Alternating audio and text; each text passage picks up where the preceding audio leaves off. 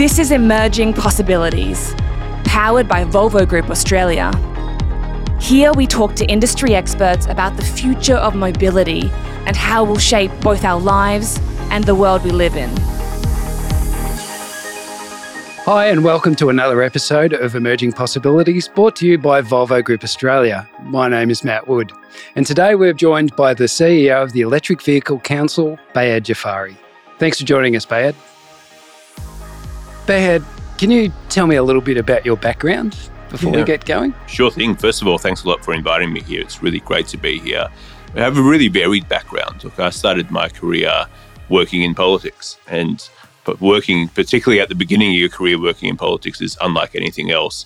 And that's both good and bad. The good things about it is when you're doing your job well, it's essentially a job about issues management, except you're always being thrown into the deep end. And you have to very quickly be able to work out, well, what is this industry? What is this issue? What do they need?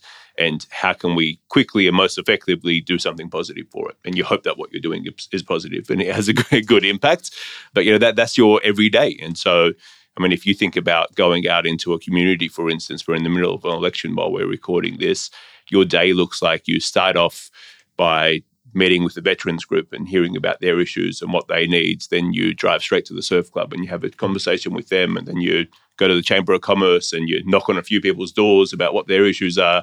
You need to be able to get across all of these things because they're very, very important to the people telling you about them.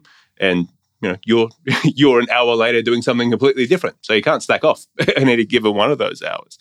But really interestingly for me, working in that space, a lot of your time is spent by people coming to you, people who are doing something really cool, really exciting, having a really great positive impact and talking about, well, what do we need from the government out of all of this?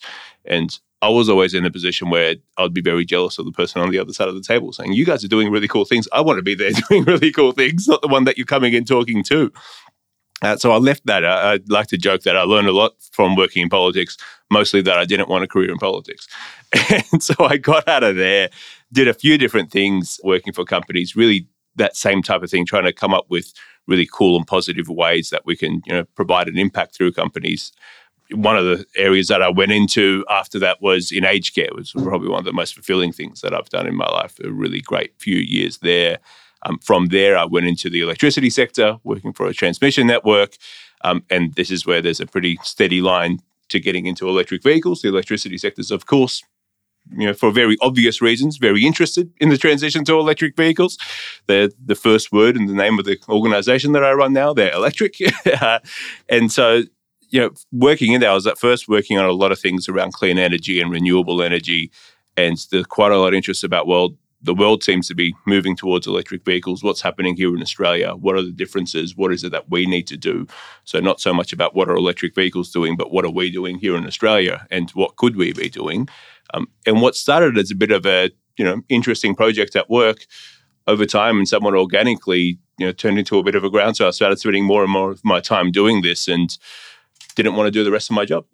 And so that's sort of what is now the Electric Vehicle Council certainly didn't start off with a bold, ambitious plan for me saying I'm going to build an organisation. I just sort of started doing it and then didn't want to stop doing it. So what's the intent of the EVC? What's your vision of the purpose for the EVC? So like you said, it sort of almost sounded like a bit of a passion project and it's grown into something else. So what is it? Yeah, so you look at what we are today, we're an industry association, so we represent companies who are investing in the electric vehicle sector. Now, if we have things like car companies and truck companies like yourselves who are members of ours, that sounds very obvious, but we also have banks, for instance. We have technology companies, professional services firms. For us, it is really, there is this big transition happening, and the first mission for us is how can we accelerate that as much as possible? So accelerating that for Australia means we're currently behind a lot of other countries in the world, so how can we at least be up to speed with them? And then in the areas where we can be leaders, how can we take a leading position too? And why start with the companies first? And why try to get Australia? Who cares? Why not just let it happen otherwise? Well, that is really looking at what are all the benefits that Australia specifically gets out of this transition? And we are talking about, of course, moving from our very important transport sector moving it from a source of fuel that gets imported here to a source of fuel that we make here ourselves. You don't have to be an economist to know that's better for Australia, to be on that, as well as, of course, all of the environmental, all of those sort of other benefits. The engineers smiling and nodding. Yeah, efficiency, locally made efficiency, non-transfer of energy. Amazing, thank you. Well, that's exactly right. And that is why this is, like you say, it sort of started off as a passion project. A passion project can go in a lot of different directions, but by being able to work with the companies who are actually interested in and getting them to invest in this sector, that's where we can drive so many of the benefits, because that turns into more jobs, more opportunities, more and more businesses coming into the sector. It's about, well, there's great things happening with electric vehicles, but how can we as a country really benefit from that as much as possible? What are some of the biggest challenges you've faced to date? I know it's still pretty embryonic, but it's also expanding very quickly, right? Yeah, So it started the organisation now some 6 years ago. And as I say, back then the job was very much explaining to people what an electric vehicle was. It's a car or a truck that you have to plug in and charges up using electricity. That's how basic the conversation was. And some of that never goes away. You have to keep explaining to people what the thing is and those sort of very basics. But certainly in that time, we have moved. Again, smiling and nodding. Yeah. I have the same problem, not problem, but the same conversation comes up. You're still having those same level of information distribution to people and getting everyone on the same base level. As mature as we go through this industry as a whole, we have those same conversations and new ones come up, and it's on repeat. As an anecdote of mine, my personal favorite that keeps on coming up is, why are you doing electric over hydrogen? And what's the difference? Why would you be doing electric? Hydrogen's going to surpass it. I said, well, they are the same. They are built on the same platform. They have the same technology infusion and development going forward. It's a constant information upload to people and distribution. But I did want to start, Matt, you spoke about, you came into this as a passion project, and I was going to ask the question, do you still have the same passion for it? But just hearing you talk on these last few minutes, you can tell you still do. And I think, what's your driver personally still going? It seems you still have that same passion, but what's the driver for the EVC and going forward and continuing to be fair, astonishing growth that the EVC has? Yeah, look, one thing I'd say is running a non-profit organisation, if you weren't passionate about it, there's no good reason to do it, right? The more successful you get, there's no billions of dollars waiting around the corner for you.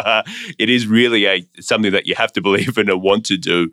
And again, so many of the basics of that make it very obvious why I would be passionate, right? This is something that Australia can benefit from so well, and it should, because it can. I love the country that I'm in, and I want those benefits to be realised for us.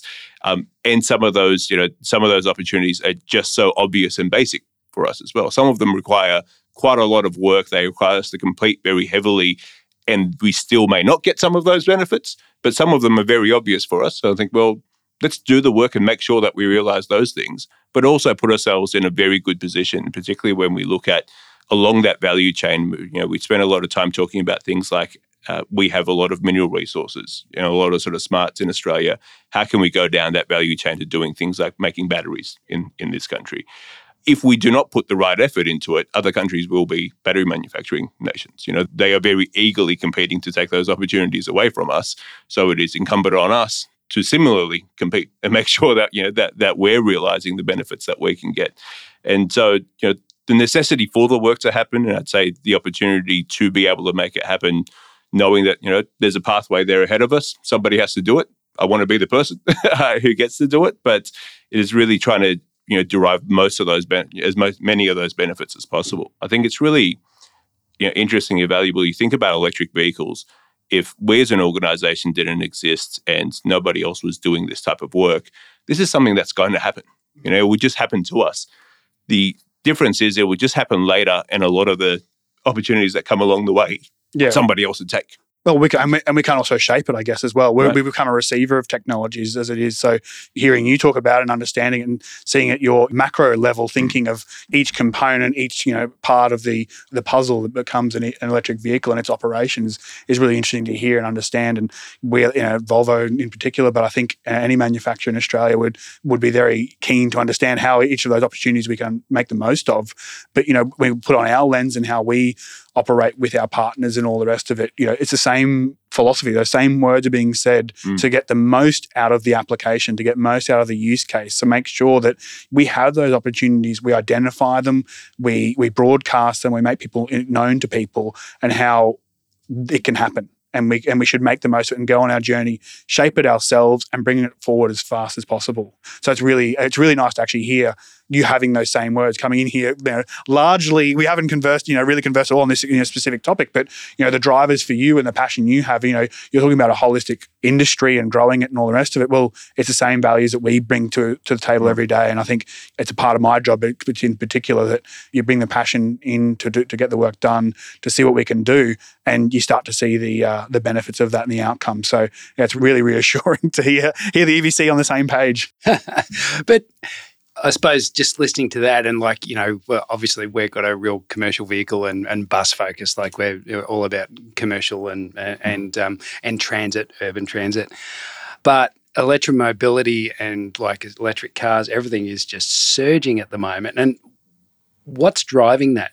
We've had periods of history we were just talking about earlier where let's go gas because fuel's really expensive. But this is different. We're in a very different point in history. So yeah, look, I think a few things, and a few things are obviously driving that globally. But if we look here in Australia, there is certainly that latent demand, that sort of enthusiasm that's been there and bubbling away. We've been for some 5 or 6 years now, surveying Australians, doing the type of market research that a lot of people do, and we've generally always found that more than half of Australians would like electric vehicles. Whether or not they're going to go out and buy one, they would like to be able to buy one. They're quite enthusiastic about the technology.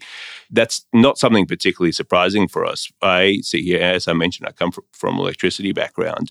Australia is globally in this enviable position where we're a global leader in the adoption of rooftop solar panels. And what we saw there, and it comes to a bit of the work that we do in the Electric Vehicle Council, we saw an approach that was taken nationally looking at this technology through the deployment of a trifecta of policies that were around setting targets, putting in place the correct standards and regulations, and providing some short-term financial incentives for people to hurry up and get buying solar panels. Those incentives are gone now. They're only needed at the very beginning. And with those three things in place, there was a period of time not too long ago that with a population of some 28 million people, Australia was net the largest adopter of rooftop solar panels. So compared to countries much, much larger than ours, we had more of these solar panels than other countries do. That trifecta, that roadmap of getting there, it's exactly what other countries have done with electric vehicles as well. And so we know it works here. We know it works in other countries when it comes to electric vehicles. It gives us a very clear map of what needs to happen. But the thing that we know very clearly is if you get those pieces right, Australians are ready. When we have gotten it right in the past, we have absolutely led the world on these things. So the population is very excited and enthusiastic for this stuff. Although on that, and it's great given your background that you're sitting here talking, because I was constantly hearing, I was actually having a chat with a relative the other day and they're just like, the grid will never cope. So if everybody gets all of these electric cars, it's going to melt down. I mean, it's fascinating. We do hear that a bit. And what's interesting is, so we obviously as an organisation, we also have all of the grid companies who are members of ours as well. And it's almost a polar opposite from the people who know how the grid works. Their excitement for electric vehicles is that it's actually going to make the grid more resilient. It's going to make it more reliable. And it can also reduce the unit price of electricity. Our electricity system today works a lot like our roads do. We sort of have to build out a system based on peak hour, based on, we need 6-lane highways because twice a day everybody's driving on the roads. And then the rest of the time it's sitting there doing nothing. But we have to pay for that system based on those 6-lane highways. So there's a lot of excitement there of saying, well, if we can start getting people, say, charging their car in the middle of the day or charging their car overnight, well, the roads are empty and we're putting a few cars on there. That's really good for us. That's actually hugely beneficial for us. And of course, while we think about sitting here with Volvo, we may think about them as vehicles that drive goods around or drive people around. And an electricity company looks at them and says, well, that's a battery. It's just got 4 wheels attached to it. And, the answer to so many of the questions that we have about the electricity sector, there are really 2 answers about how we continue improving the electricity grid. One is we keep building more poles and wires, and that's quite an expensive thing to do. The other thing is we deploy a lot of these things like batteries around, and that's much cheaper to do, and it's much more adaptable. Let's just use them when we need them, not use them when we don't need them. And if instead of us having to build all these very big batteries in places, everyone went out and just bought one and put it in their driveways, and we get to use it when we need to, well, that makes life a lot easier for us. It's funny, like we've been talking about this a bit recently, and you've probably got something to say on this. We were talking about the potential for like neighbourhood batteries, right? Mm-hmm. Like actually localising. And I know I'm disappearing down a rabbit hole here, but it's still quite fascinating because it sort of tears up the song sheet a little bit too. Like you've got some thoughts on that as well. Oh yeah, I think nail it on the head there. Let's consider these not as a vehicle, but what they can bring. And in the previous podcast, we talk about the opportunity that electric vehicles has. They almost give us a license to think about what's possible, when, how. Let's not use the old norms into this new technology. And I think that virtual power plant or vehicle to grid situation, and that's new. But how do we make the most of it? Seeing and how to be probably a lot of your members, are going out there at the moment with putting smart chargers in homes to understand what the economics and charging behaviours and routines look like for their vehicles, to then put that back into how does this work and operate. So, I still remember doing master plans for how multi-storey parking lots will become what in the future, and vehicle to grid situations. There'll be a battery in your house, and the autonomous car will take away the car park, but then the vehicle to grid situation will put the car park back at your home because it's your mobile battery. So it's really interesting to think about and consider. And it's again one of those points that we seem to talk about weekly, daily almost. People brings it up and go, well, they're never going to work because it's going to blow the grid up. But no, it's interesting to see how the other side talks about it. Those in the know, those who are going to be owning the grids, owning the potential meltdowns, are thinking that this is a grand opportunity. And I think managed right, it really has an opportunity to use existing infrastructure in a smarter way. As a reformed traffic engineer, I've actually never heard of it likened to a multi-lane highway. As someone who tried to implement technology into traffic for a long time, not wanting the seventh lane on the motorway. I'm actually quite jealous. I've never thought of it, and brought two worlds together. So thank you for that, Bayhat. I really appreciate it. I spend almost too much time thinking about it until you get to that point. I felt the surge of excitement. It's like, oh my God. Yeah, traffic engineering. Someone's going to talk about it. Thank you. About roads.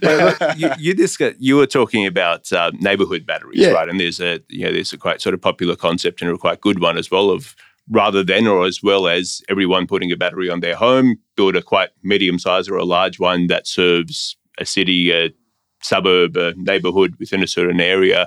And the idea is that would then help support the grid within that local area. And, if there are very high peak times and things, you've got a battery to be able to draw on. Well, in that case, what's an electric truck depot? You've got this huge bank of batteries, and every minute that you're not using the truck for trucking reasons, if you're a truck operator, well, you've got a different way to make money out of that. You've got a battery sitting there that you don't need or you're not going to need for the next 6 or 8 hours.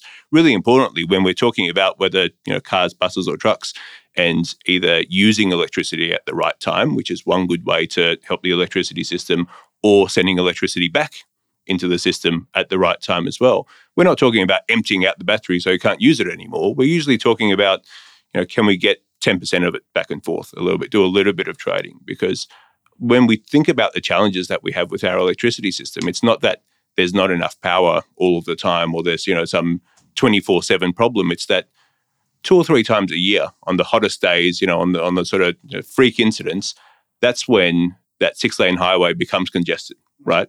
And so if you happen to have a few trucks in your depot not being driven at that time, why don't you sell a bit of energy back? And that's actually going to make you quite a bit of money, because that's when we really need it. There's high demand, so you can sell at a higher price. I think and to put it kind of in perspective, like you talk about home batteries versus car batteries versus truck batteries in depots. Right. Like those depots really can become that central grid point. If we think holistically and in a utopian world, but to put it into perspective, you've got I'll say Tesla Powerwall that's 13 kilowatt hours. You've got a conventional passenger vehicle battery that's 50 to 100 kilowatt hours.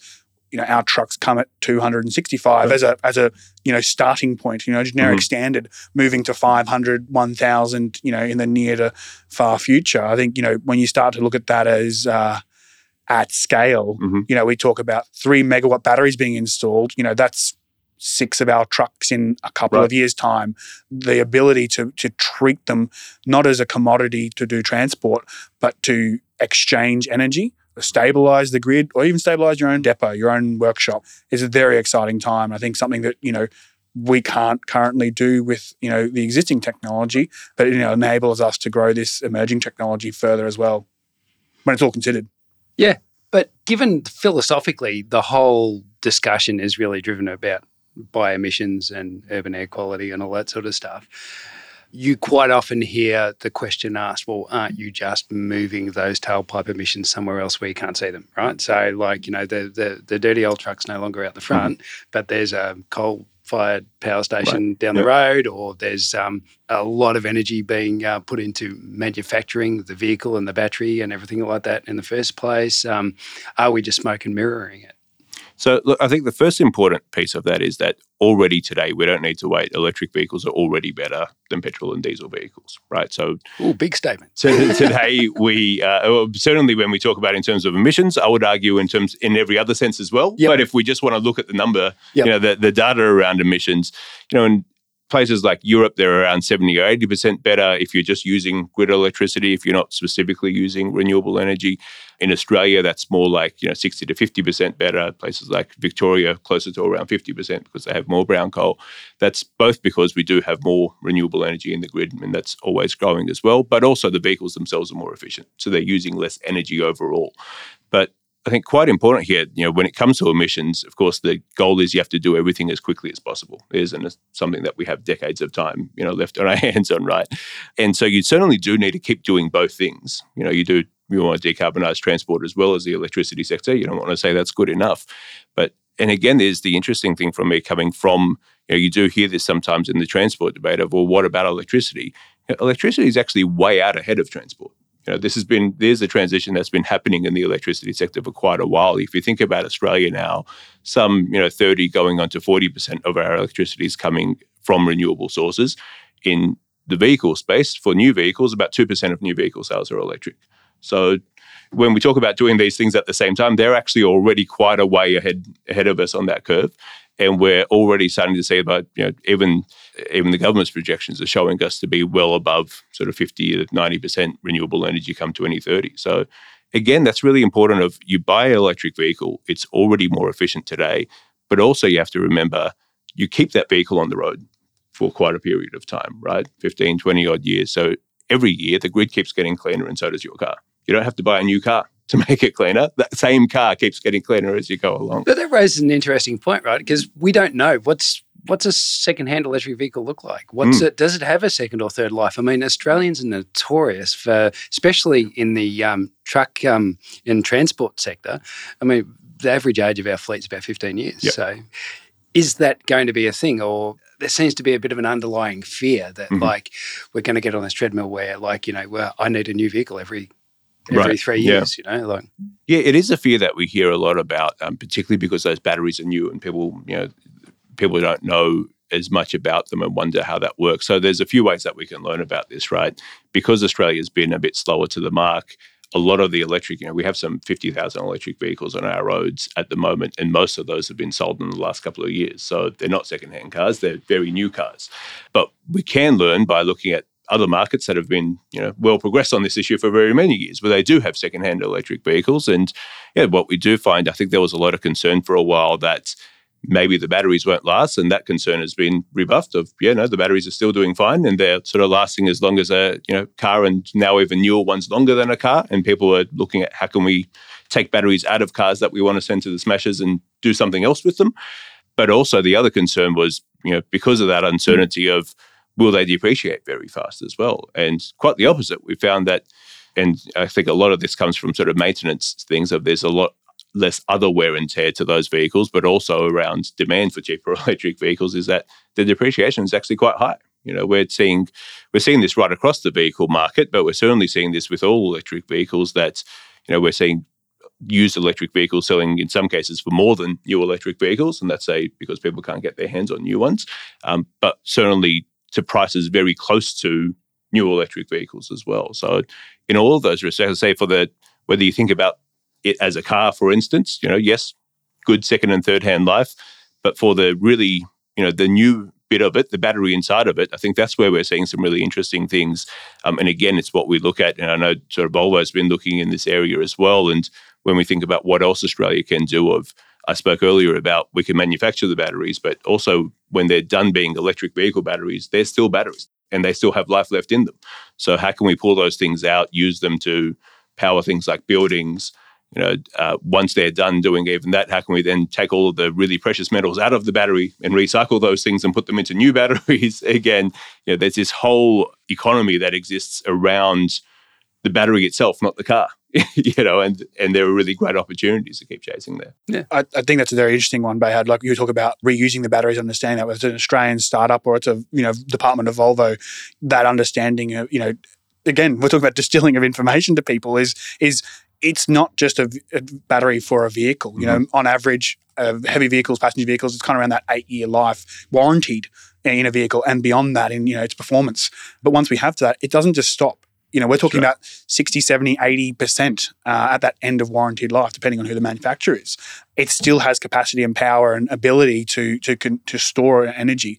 So moving them into a secondary life, a stationary life, consuming either cheap or green energy, and playing that. Talk about the 6-lane highway. Well, it probably takes a lane away because we can diversify the supply and demand of energy. And I think that process it's not a Volvo-centric one, it's an industry-wide one, is that everyone's aiming for this, again, more efficiency gain as it comes to batteries, understanding where they live, how they live, going onwards, and then what we do with them after the fact. They're not just going to be put in landfill.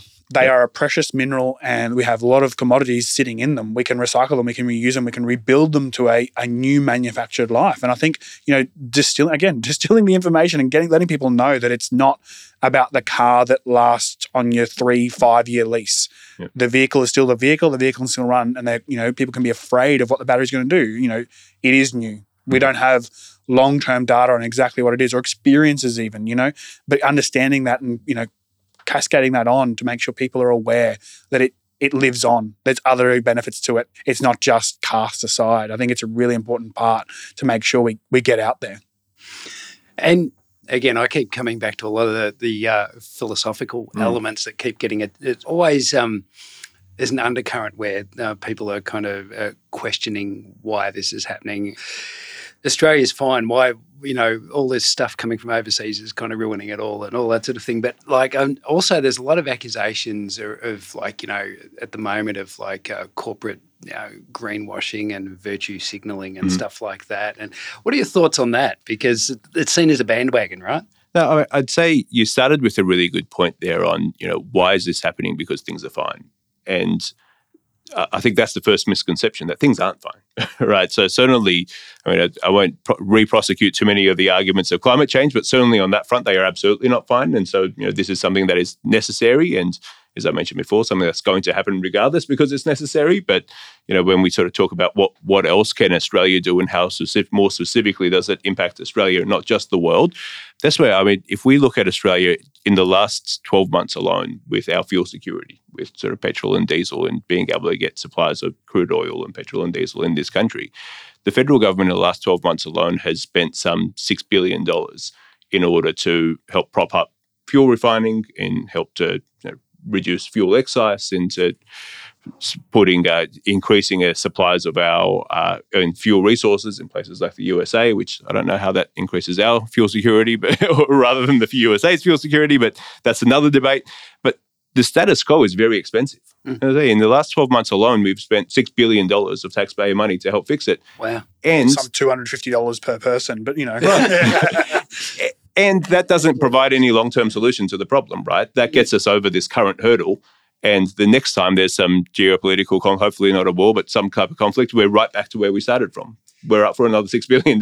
We had the thing earlier this year with AdBlue shortages, right? So it wasn't even fuel; it was just auxiliary commodity, associates with fuel. Yeah, I think it's a big one for me, and we've talked about the efficiency of it, and not having to transfer energy and all the rest of it. But being able to, even just have the opportunity, the potential to make your own energy on your roof, whether it's at scale, whether it's scale of a commercial business, or personally right now I'm annoyed my EV's not at home soaking up this beautiful Queensland sun. But having that ability and flexibility to have our own energy sovereignty and security, and again we've spoken about in the trucking community and all the rest of it, but it's not for everyone. We can appreciate that, but the more and more we grow, the more and more we see a potential. It does break down those barriers. We do get to see a economy of scale sooner rather than later. I know, Bayhead, we've spoken about, you can talk about the points of climate change and all the rest of it, but you bring it down to the user and the day-to-day operations. Is that we have this potential to be self-sufficient with it. We have options to do ourselves. We don't have to, go to the Bowser and be surprised we're paying $2.50. We can lock in what we're doing, generating at home, whatever it is. I think that part of it for me adds a lot of value. And, anecdotally, personally, I still love waking up every morning with a 100% tank.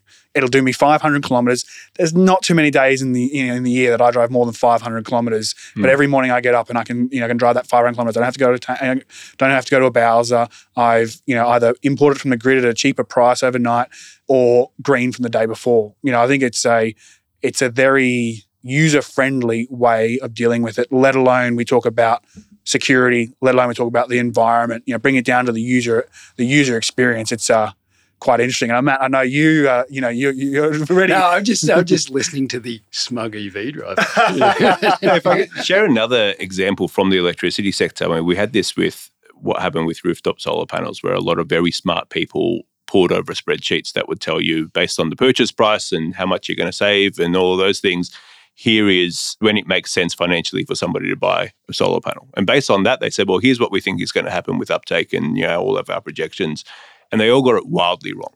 And because for the customer, much like you don't buy a fridge or a video game or anything else using a spreadsheet, you buy it based on, feel. That was the part they were missing of customers really enjoyed the fact that I can put this thing on my roof, make my own electricity, maybe stick it to the electricity retailer. But there's also a satisfaction in that, right? And talking about smug EV drivers, I get that smug satisfaction every time when in the sort of once a fortnight when I do plug in my car, I look there and go, look at that. My car's there refueling itself right now while I'm watching Netflix. Isn't this wonderful? What gets me is, and I'd really like your thoughts on it because we've discussed this a lot, is why is it so emotionally charged, right? Like we all poke around on the internet and go, oh, look at this new electric motorcycle or this new electric, whatever. And especially on social media, like there's so many people that it seems so angry about it. And it's like, nobody's coming for your cars. This is a really critical question when you get to some of the fundamental parts of my job, right? Certainly today you want everybody who wants an electric vehicle to be able to get an electric vehicle. And then over the span of time, you want everybody in the country to want an electric vehicle and to be able to get one as well. And again, where it's helpful to sort of draw back on my experience working in politics too, of the people who you're hearing a lot from are generally people who either really love what you're saying or really hate what you're saying. But then there's the 99% of the rest of the country that you're probably not hearing from. And so it's really important in these things to make sure, and 99% is unfair.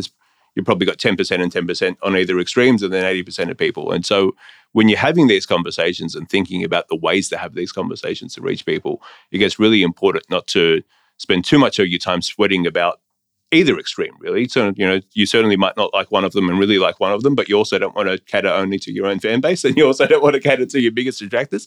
You want to make sure that you're actually effectively talking to everyone. And I think that conversation is much more sensible of this is something new and I don't know about it, kind of cool and interesting. Give me some more, you do stuff like this. You do a podcast, right? Give me a bit of education about how it all works. It's not a life or death scenario for me. I don't need to either love it or hate it. It's a car, it's a truck, it's a bus. It gets me to where I'm going. It brings me my goods. Fine. Give me the right information to make my own decision on it. Right. And that's where, as you said, this is why this podcast is coming into, being created, is to give that information out there to understand, inform people. And it's about making their own decisions, but having the correct information to make correctly informed decisions on that. And it's an important part of the journey because this podcast is emerging possibilities, but we are talking about still an emerging industry. So making sure that the right information and the right amount of information is going out there is critical for growing this in a strong and healthy way. So I suppose just winding the conversation up, what's the EVC's vision of the future? And on the back of that, what's the automotive landscape in this country look like in 5 years' time and then 10 years' time? So big question, I know. No, yeah, you're right. I think 5 years is a really good pinpoint for it because we certainly have a plan. I mentioned earlier we want to accelerate the adoption of electric vehicles, and that's not just a broad statement. We have a very good idea of what we mean by accelerate. So what we'd like to see is at least 1 million electric vehicles on our roads in the next 5 years. And why that critical mass is quite important for us is how can we build the momentum to solve that whole ecosystem of challenges there are plenty of companies, we just heard from some of them even just yesterday, who want to build more charging stations. And the big question that they've got is not what are charging stations and how do we build them, is, well, how many customers are we going to have and by when? How many electric vehicles are going to be on the roads? You know, when you think about the question, things that we've been talking about around the electricity grid, again, it's not how do we manage electric vehicles on the electricity grid, it's how many electric vehicles are we managing on the electricity grid and by when. So this planning and this coordination is really important to us. And for those projections to be stronger than ever, rather than that 1 million taking 10 years, it taking 5 years means that people can get on with investing more and doing more things, providing more products, more services, and importantly, making sure more Australians are getting to benefit from this new technology as well.